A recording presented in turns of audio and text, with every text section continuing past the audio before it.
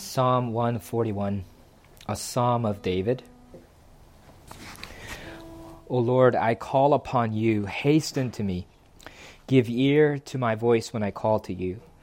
Let my prayer be counted as incense before you, and the lifting up of my hands as the evening sacrifice. Set a guard, O Lord, over my mouth. Keep watch over the door of my lips. Do not let my heart incline to any evil, to busy myself with wicked deeds in company with men who work iniquity.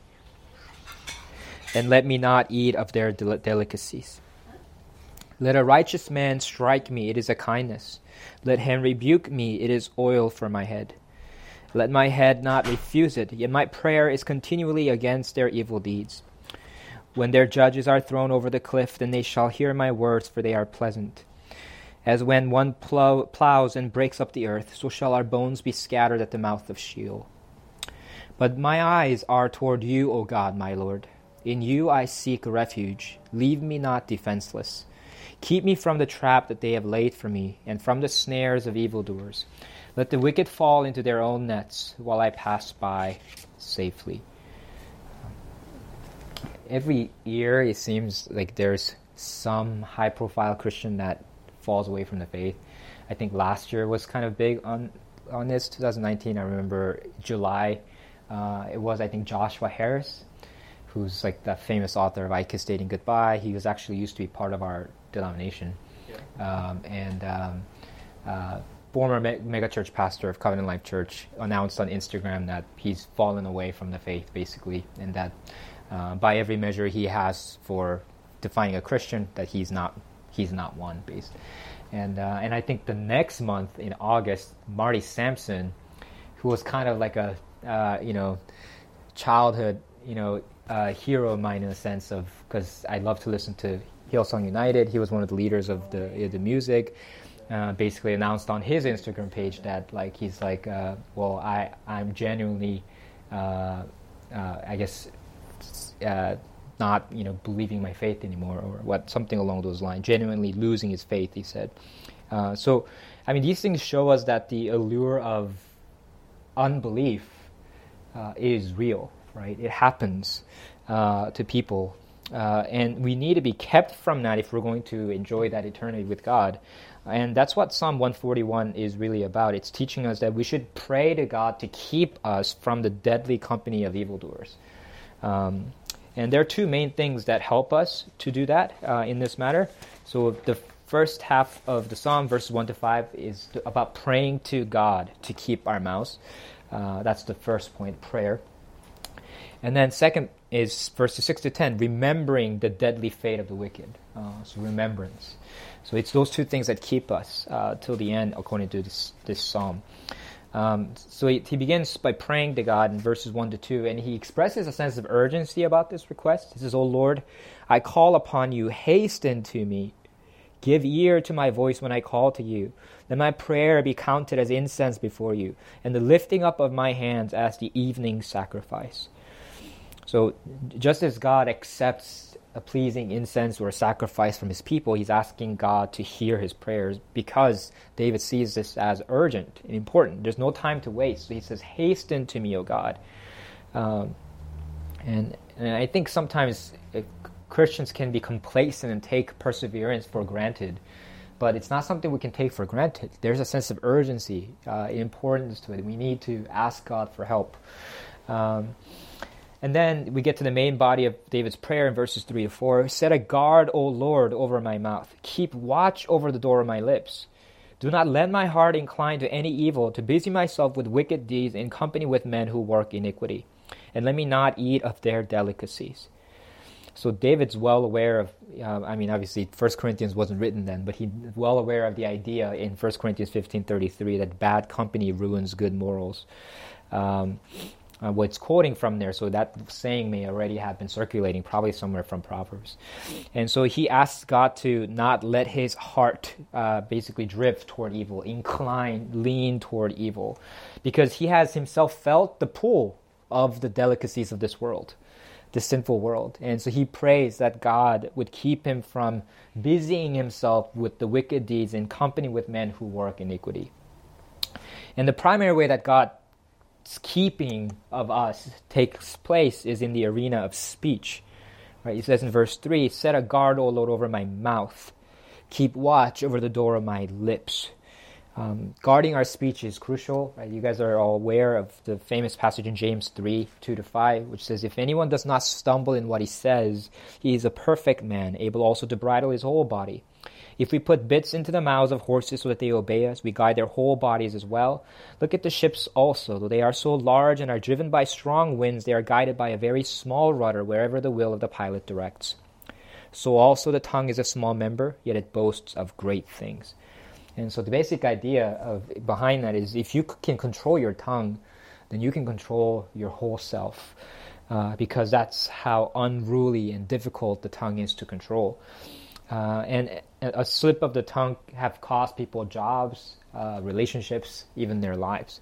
And when we start speaking of evil, and that's the concern that David has here, when we start speaking of evil, when we start delighting in evil, when that starts to be the subject of our conversations, when we start our conversations start to be dominated by the things of this world, it's a matter of time before we start doing evil.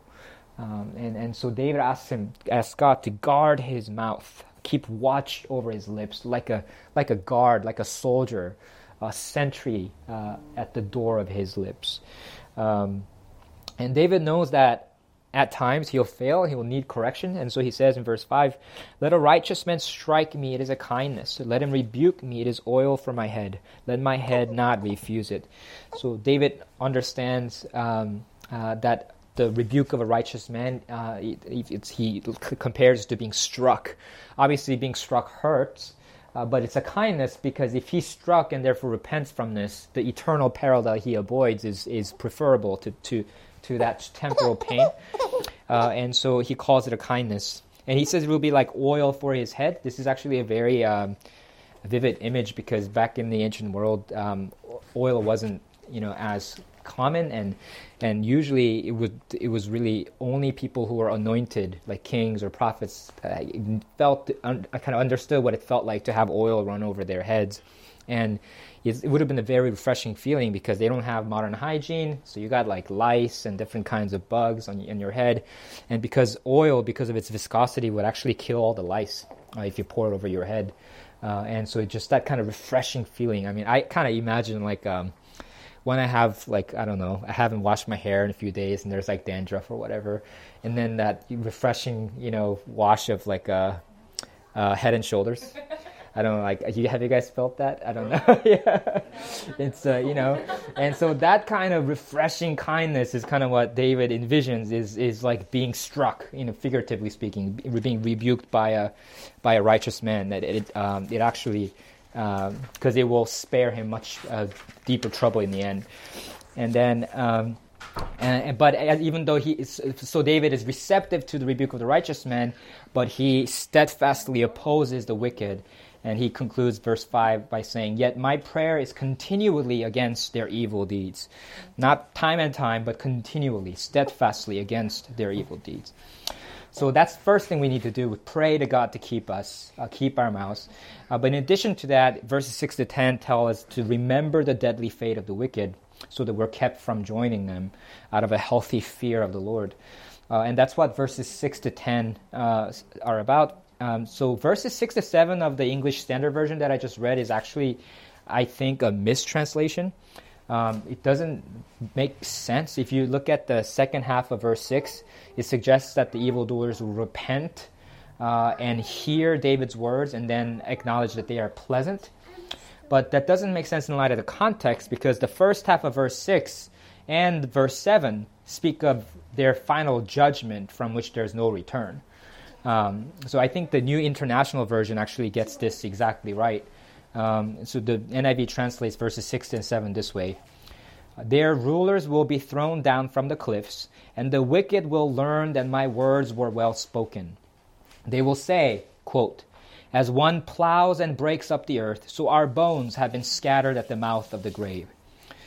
So that's it. So this is speaking of God's ultimate vindication of David, that when God finally throws down the wicked in judgment, they will then recognize that David was right after all. And then they will mourn their destruction, saying, in quote, "As one plows and breaks up the earth, so our bones have been scattered at the mouth of the grave."